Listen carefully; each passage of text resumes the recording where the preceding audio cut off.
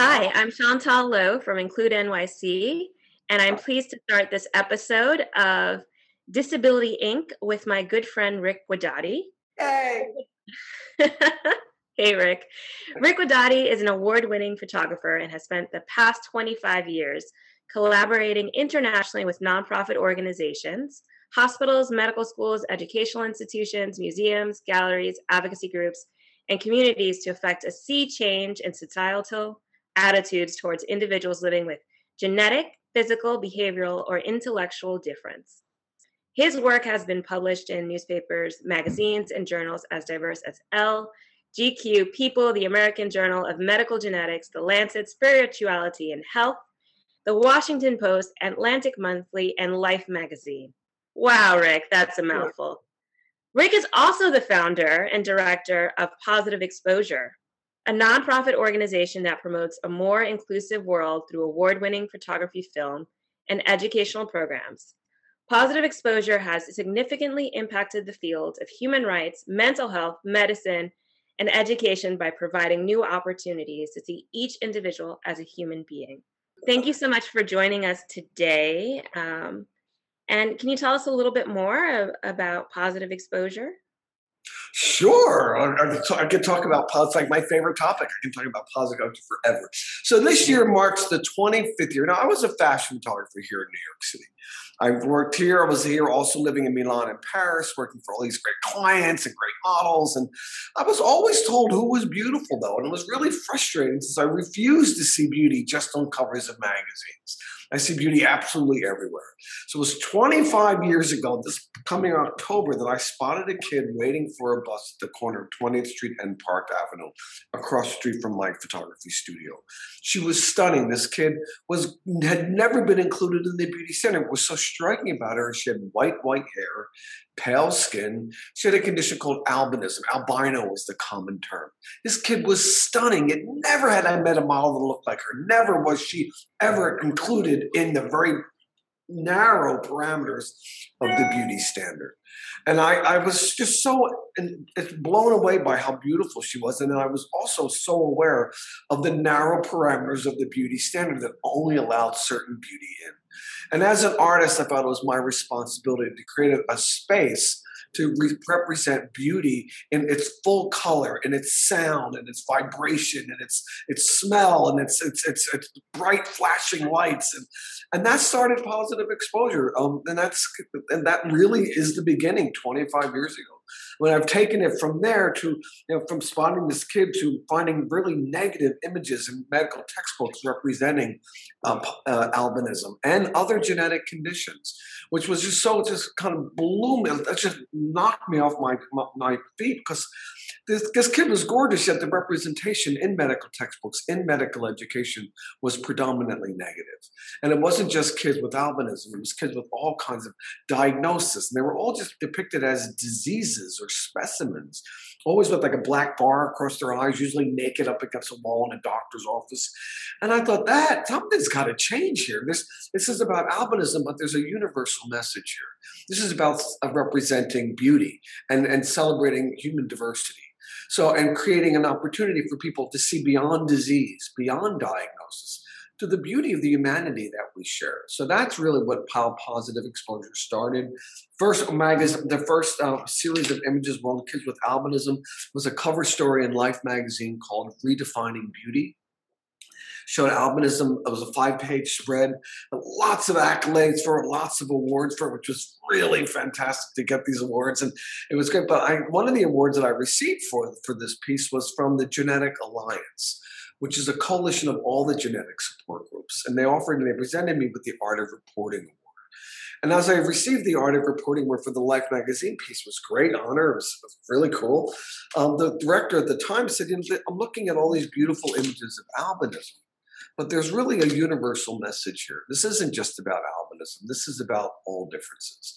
And would you come to another one of our family conferences or advocacy groups like the Albinism Support Group, NOAA, and that represents other genetic conditions and celebrate their differences? And I thought, fantastic, I would love that.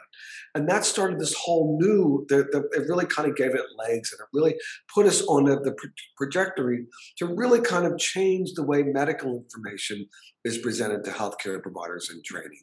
Because right now, at that point, they were using these images of kids naked up against the wall in the doctor's office, presenting Marfan syndrome, chromosome 18 anomaly, Mobius, and there were all these images depicting lacking humanity.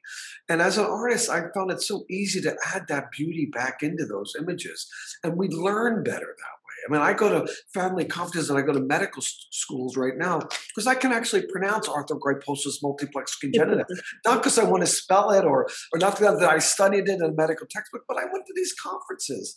So I bring med students with me now to go to these conferences, and I shove them in daycare and I lock the door on them and I check back in on them. And they always have like poop on their shoulder, like gum in their hair, but they're going to be better doctors because they met these kids not in crisis. They met these kids not looking like those specimens, and they met these kids not in the clinical environment. Talk to me a little bit about the tagline that Positive Exposure has around change how you see how you change. Because what you were just discussing makes me think about that a little bit deeper, how you have reframed disability for the medical profession, or are attempting to reframe the medical, how health professionals and doctors experience some of their patients. So if you can talk to me a little bit about that tagline. Sure. Well, for our first goal, of course, we have a significant focus on healthcare and medical education, but specifically, we're looking in the broader public arena, specifically to change public perceptions of anyone that's different, anyone that's at risk of stigma or exclusion. So the tagline, change how you see how you change, came from the very first photo shoot that I did with a young woman by the name of Christine. She was the first kid with albinism that I was starting to photograph in the beginning of this whole series. This is 25 years ago, shot in December 1997, believe it or not. This kid walked into my studio. It was the first kid out. That the National Organization for Albinism was behind this project. We were all the support. We were so excited. In walks beautiful Christine, but she walks in with her shoulders hunched, head down, one-word answers, zero self-esteem as a direct result of the bullying and the teasing and the abuse she experienced every single day in the classroom because of her difference. And it broke my heart to see this kid who had zero self-esteem just standing there like, I'm like, how am I going to photograph her? But just the day before, I had photographed Cindy Crawford on the same set for a Revlon shoot. And so I thought, out of respect for this gorgeous kid, I want to photograph her like I would any supermodel. So the fan went on, the music went on, and I literally just held up a mirror that was next to the set. And I held it up to her face. I said, Christine, look at yourself. You're magnificent. And this kid looked in the mirror and she saw exactly what I saw. And she exploded literally with a smile that lit up New York City. Christine desperately needed to change the way she saw herself. Her community desperately needed to change the way that they saw her difference. So that's where it came. The whole slogan came. Change how you see how you change. She walked into school the next day, not like she normally does with her head down, but like this, wow, because she finally, then once you're enlightened with that vision of beauty, it sustains itself. And you never reverse back, you just stay enlightened. So you awoke the supermodel in her that was always there. Always there. It's always there. We all have that inside of us, by the way. We just need the right light. So, I also hear this theme of your work, or starting to hear this theme that was unraveling in your work around dare I say, cultural activism. Mm-hmm. And it makes me think of another project of yours, your FRAME project, which is Faces Redefining the Art of Medical Education. Can you tell me a little bit more about the purpose of FRAME and what FRAME hopes to shift? Well, we created FRAME because from that perfect experience of going to the arthrogryposis conference, meeting these gorgeous kids, and I just know I needed to bring med students with me to all these advocacy organization conferences, and I go to many of them in the summer months. And I bring med students with me, but we can't bring them all with us. And each year there's another generation of med students that we really need to enlighten and approach. I'm in over 50% of the medical schools in the country at the moment, which is amazing, but we have another 50% to go through. But it's really important that we all get that message that a healthcare provider early in their training understands that it's never what you're treating, but always who you're treating.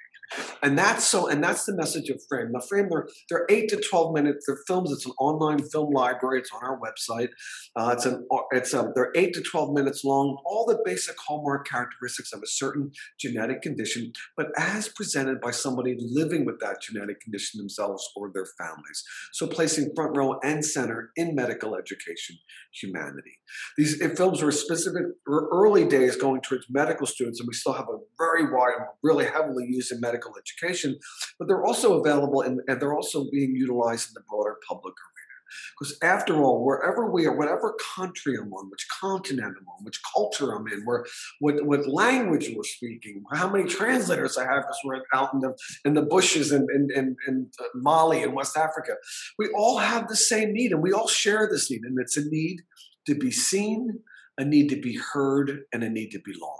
What I find most interesting about Frame is you're not only talking about individuals with genetic conditions, you've also tackled some multi-layered topics. An example that I recently saw on your website was you have a Frame film on early onset Alzheimer's or Down syndrome. You also have one on supported decision making, which supported decision making is an alternative to guardianship for individuals with intellectual disabilities about navigating their decisions really put in adulthood.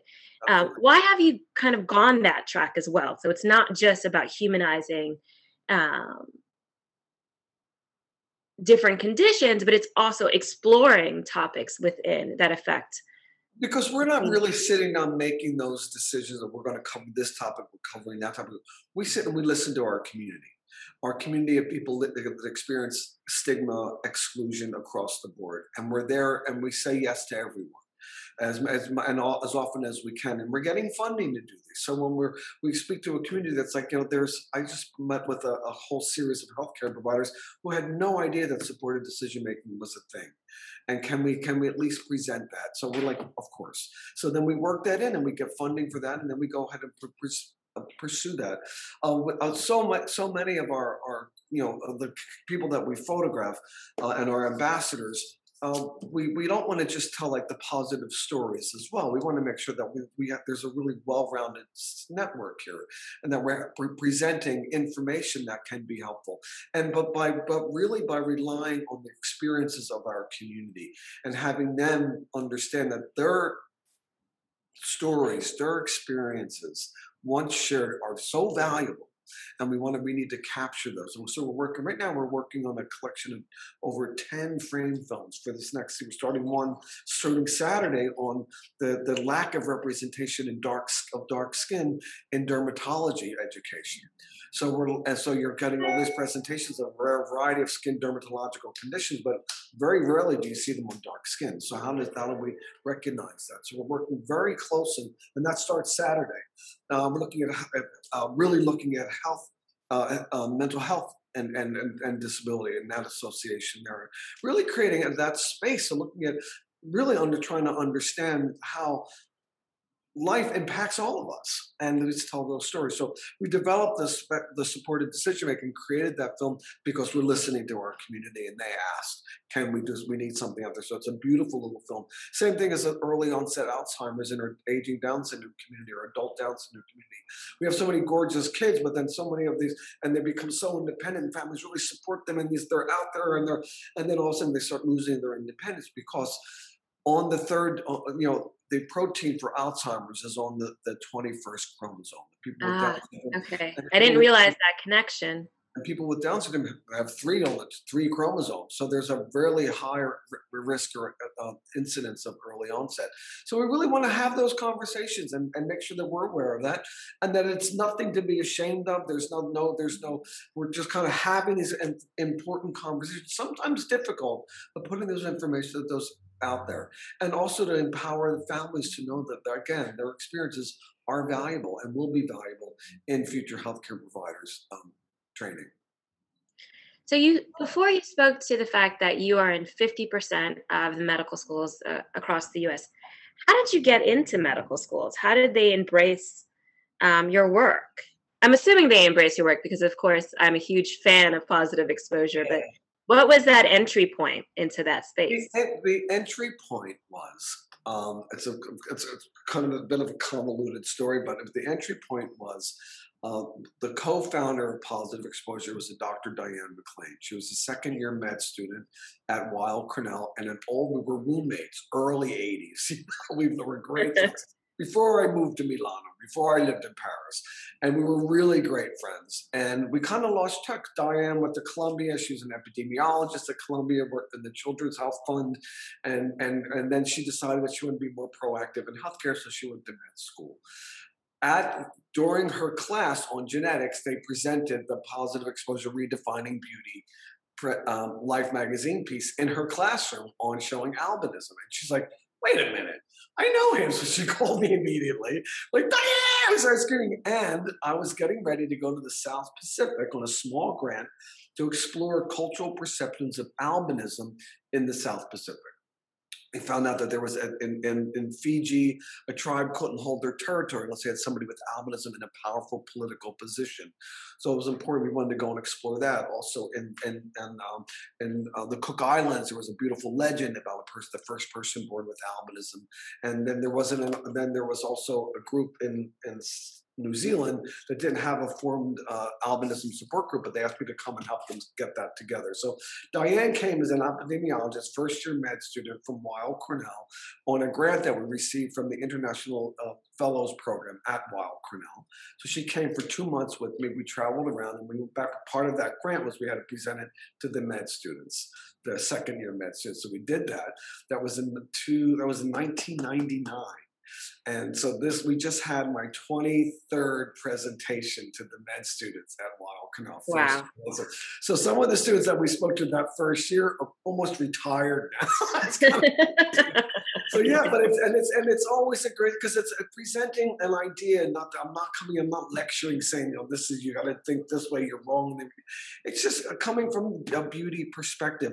We all know that there's a lot of science in medicine, but there's a lot of art and passion in medicine as well, and that's really what we're doing. We want to get these healthcare providers in training to start thinking and staying connected to their passion, staying connected to their art, and really seeing the beauty in medicine.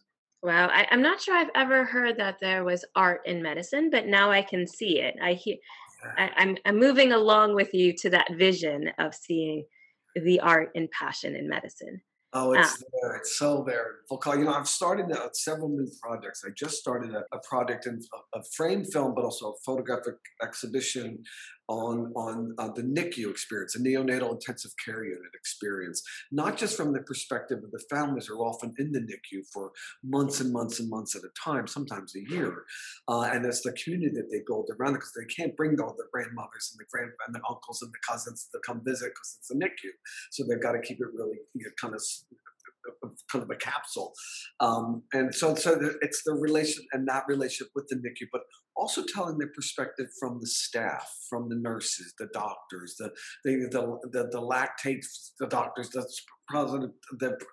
physical therapists, the language, the speech therapists, everybody together, down to the person who scrubs the floor to make sure that these kids live in a germ-free environment, and telling valuing those experiences as well. And we're going to do them. We're starting it in Florida. We're going to do it here in New York, and then in Boston, and then create an opportunity to have other photographers around the country do the same in their local NICUs once we build this platform. Always collaborating with other photographers, knowing that it can't just be Positive Exposure, it can't just be Rick. We've got to do this hand in hand, arm in arm, to change the way the world sees difference, of course. But another project that we're starting, which I'm off to Berkeley in a couple of weeks, and is at the end of this month, is working with doctors with disabilities. Kind of Doctors with disabilities. Tell me more about that. I don't think that's often. extraordinary. Doctors with disabilities. We're starting in Stanford, and we're creating there are doctors out there that have disabilities and ready to talk about it, and out there, and they're not hiding. And yet we're kind of creating, because there's always this hierarchy in medical education. So we thought the perspective of doctors with disabilities are already at this level for healthcare providers in training to see them and their mentors and it's going to normalize normalize disability. It's going to bring disability out of the, out of the not normalize it, but it's going to take the stigma away from it. In medical education, there is stigma and disability. And I've devoted my life to getting rid of that, to eradicating that stigma. And I think this is going to be a really incredible start to those. So we start in Stanford, and it's going to just be amazing. We have across the board, doctors stepping up, visual impairments, mental health challenges, mobility issues. It's just across the board. One of a doctor that I met, her name was Dr. Nadia. She was a second-year med student in Doha, in Education City, when I met her, and she has acromesomelic dysplasia, a very rare form of dwarfism, and amazing, a gorgeous, stunning, gorgeous, glorious. Yes, I recall your images of Dr. Nadia. She is absolutely stunning. Dr. Nadia said to me when she was a second year, the only thing I need to be a successful physician is a step ladder. And she got the step ladder. She did a residency at Children's Hospital, Dayton, Ohio, postdoc at Baylor. Now she's in DC. Got married a year and a half ago. She just can't wait. We haven't been able to be together because of COVID, but they're planning a trip this summer for the wedding photos. I'm so excited. So very excited. But again, it's just looking at it's perspective. It's changing perceptions, in not just in the medical field, but in broader public arenas as well. Creating opportunities to beyond disease, beyond diagnosis. It's our differences that unite us all. So we need to embrace those. Again, you bring me back to this thought of really inherent throughout your work the last 25 years is this activism, this kind of through line and thread. And I was so pleased a couple years ago when I learned of Positive Exposure opening an art gallery on Museum Mile. Tell me about the significance of having your own gallery space for Positive Exposure. This has been a dream for 25 years, to have a safe space, a multimedia gallery space, performance space where we can create and celebrate the art from our community, the art that's being created in our community, whether it's through multidisciplined art. It could be through performance, poetry, painting, photography, texture, tactile, across the board, but creating art that also is accessible, making sure that there's a way that the art can be enjoyed by our communities that have a certain, that are not normally able to see and experience artwork because of using certain senses, but creating opportunities that art is accessible. How do you create accessible art? What is the art of accessible art? What is the art of accessibility? I don't think you can throw that term out there without giving me a little bit more. Yeah, well, there's a beautiful to create. There were all so many of us to feel the burden of making things accessible, and it's like, no, there's no burden there. There's a beauty in that. There's a beauty in being able to share something stunning with the people that can experience it any way that they want. So that creates its own level, its own platform of art, of how do you make it accessible, and how does that become part of the actual creation of art.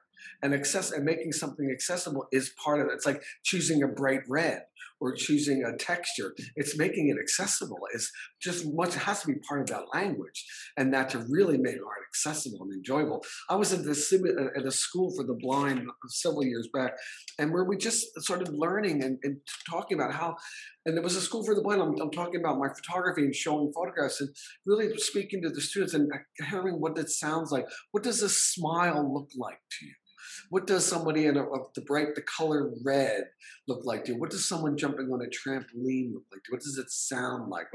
And creating this new language, and it just adds so many layers to the creation of work. That this gallery on Museum Mile on 109th Street that you're all welcome to. We're there all the time. Just come on by. It's exactly that. It's creating opportunities to come and to enjoy, experience art, to experience and to have a place where you can come and really dream big. We're all limited by our own imaginations. This gallery is creating a safe space for us all to get together and sit at the same table and dream as large, as big as we want to change the way the world sees difference by doing it in collaboration and creating community.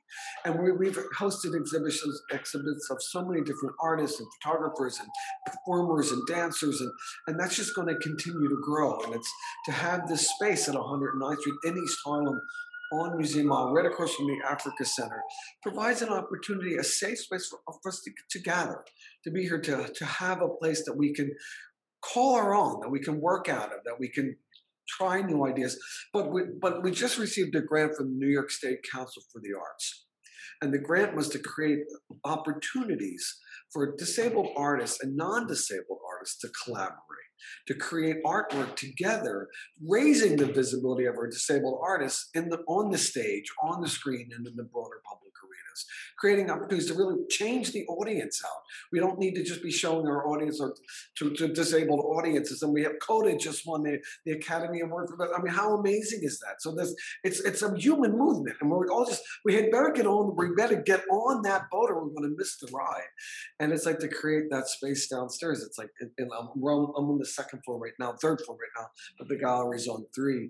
And even during COVID, when we weren't able to bring people into the gallery, we have a courtyard that we share with the Common Pantry in New York City, right here on the 109th Street. And we working with an artist by the name of Marco Santini, we created a 4-story mural of the word love in over 100 languages, which it's monumental, and you must come and check that out too. It's absolutely beautiful. I mean, I've personally only seen it in photograph, but I plan on seeing it in person soon. But wasn't that project also in collaboration with District 75 schools in New York City? It started off on its own. Our campaign was to fill the world with love, but New York City's Department of Education and District 75, the classrooms where students need to spend a little extra time with their students because of a certain extra time that they need in the classroom environment, particular attention. We then collaborated with District 75 to create artwork on the campaign of filling the world with love. So we started off first. We had an exhibition right before the pandemic, before the wall went in. On Myself, My World, which was a citywide, all the boroughs, students submitted art about telling us the world a little bit about themselves. Mm-hmm. And the artwork was magnificent. Of course, we had to shift to a virtual platform, which we did because of the pandemic. But we kept that relationship so great, and so we created artwork based on the Wall of Love. We did luminaries with these little bags that came from around the globe, but also all throughout all the schools in New York. And then we just did another one where we have public spaces where we have students kind of creating, again, filling the world with love. What does love look like to creating artwork that we installed on 2 buildings, 2 schoolyard buildings, fences on East Harlem and also down the East Village. And then Friday, we're installing another artwork based on another artist from District 75, just tacked on this gorgeous artist, painter, and she then did a little class with all the students and teachers that inspired their work and all that. We have over 450 pieces that we're installing on the schoolyard. All created by District 75 students. All created by District 75 students, and the work is magnificent, magnificent. And it's going to be so powerful. It's going to cover a city block in New York City. It'll be amazing. I can't wait. No, it sounds amazing. I hope you do share the information with us later. So again, I think I thank you for spending the time talking with us, but there's this very clear change how you see how you change kind of through line throughout your work. And really the excitement is palpable of how you've continued to ignite these opportunities for beauty. Look, I mean, the thing is that the beauty exists there. It exists there. We're just trained not to see it because every day we're told what's beautiful, what is beautiful, what's acceptable, and it's like, no, I'm very sorry. I've given that up. I'm not buying into that any longer. And every day it proves to myself that the beauty exists in full color, in full sound and vibration, motion and smell, and it's all there. It exists constantly. It's just training us, every day, to see it. It's 25 years ago I spotted that gorgeous kid waiting for a bus. And I often think to myself, how often did I walk by that kid till I was ready to see her? She was probably there every day, and I wasn't ready to see her. So the thing is that catches me is And what we always need to be is be aware of that in your head. Change how you see how you change.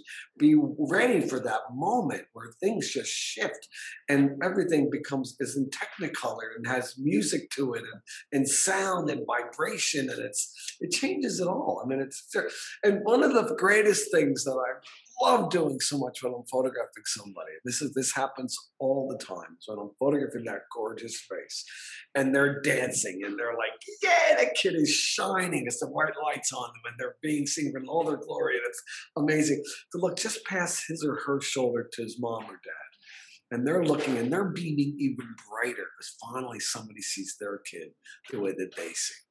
And that's kind of magnificent. That's just that moment. That's just like so incredible to see that because that joy, that's also becomes art. That feeds the art and that feeds the passion. And you always kind of have to have that inspiration, that language that comes in all the time, the music or the words that go along with the music. And it just completes it all. Every photographic exhibition, we've seen so many of them. We still continue to exhibit the same way face mounted on glass or on plexi, highly polished surface. So as you approach this gorgeous image of this gorgeous kid with this gorgeous smile or giggle or energy oozing off of this of the print, you're also aware of your own photograph, your own image. So it becomes instantly the language here, the message here. It's never about them. It's about us. There is no them here. There's only us. And that's what this is all about. It's kind of the impact of this is to give us all the freedom that we need to look in that mirror and celebrate our own differences. Thank you.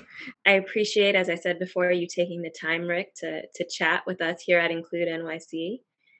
We look forward to other opportunities to collaborate together and continue on with, I think I'm going to use this phrase, the art of accessibility. Thanks so much. Thanks so much for